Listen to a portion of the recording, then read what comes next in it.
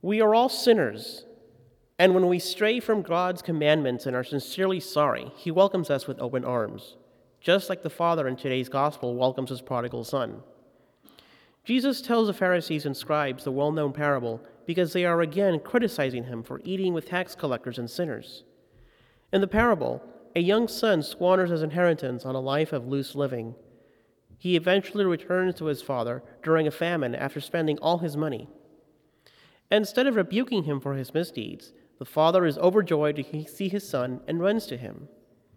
As they are embracing, the son says, "Father, I have sinned against heaven and against you. I no longer deserve to be called your son." The father responds by ordering his servants to prepare a feast and treat his son like a king. The older brother resents the homecoming his younger brother is receiving and tells his father so.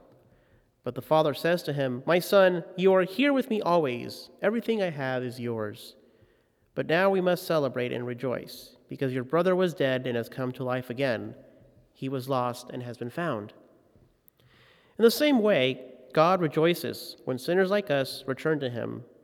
We can all say, "Father, I have sinned against heaven and against you." During this season of Lent, let us make a good confession and return to our Father, who will celebrate, rejoice with us, and welcome us home.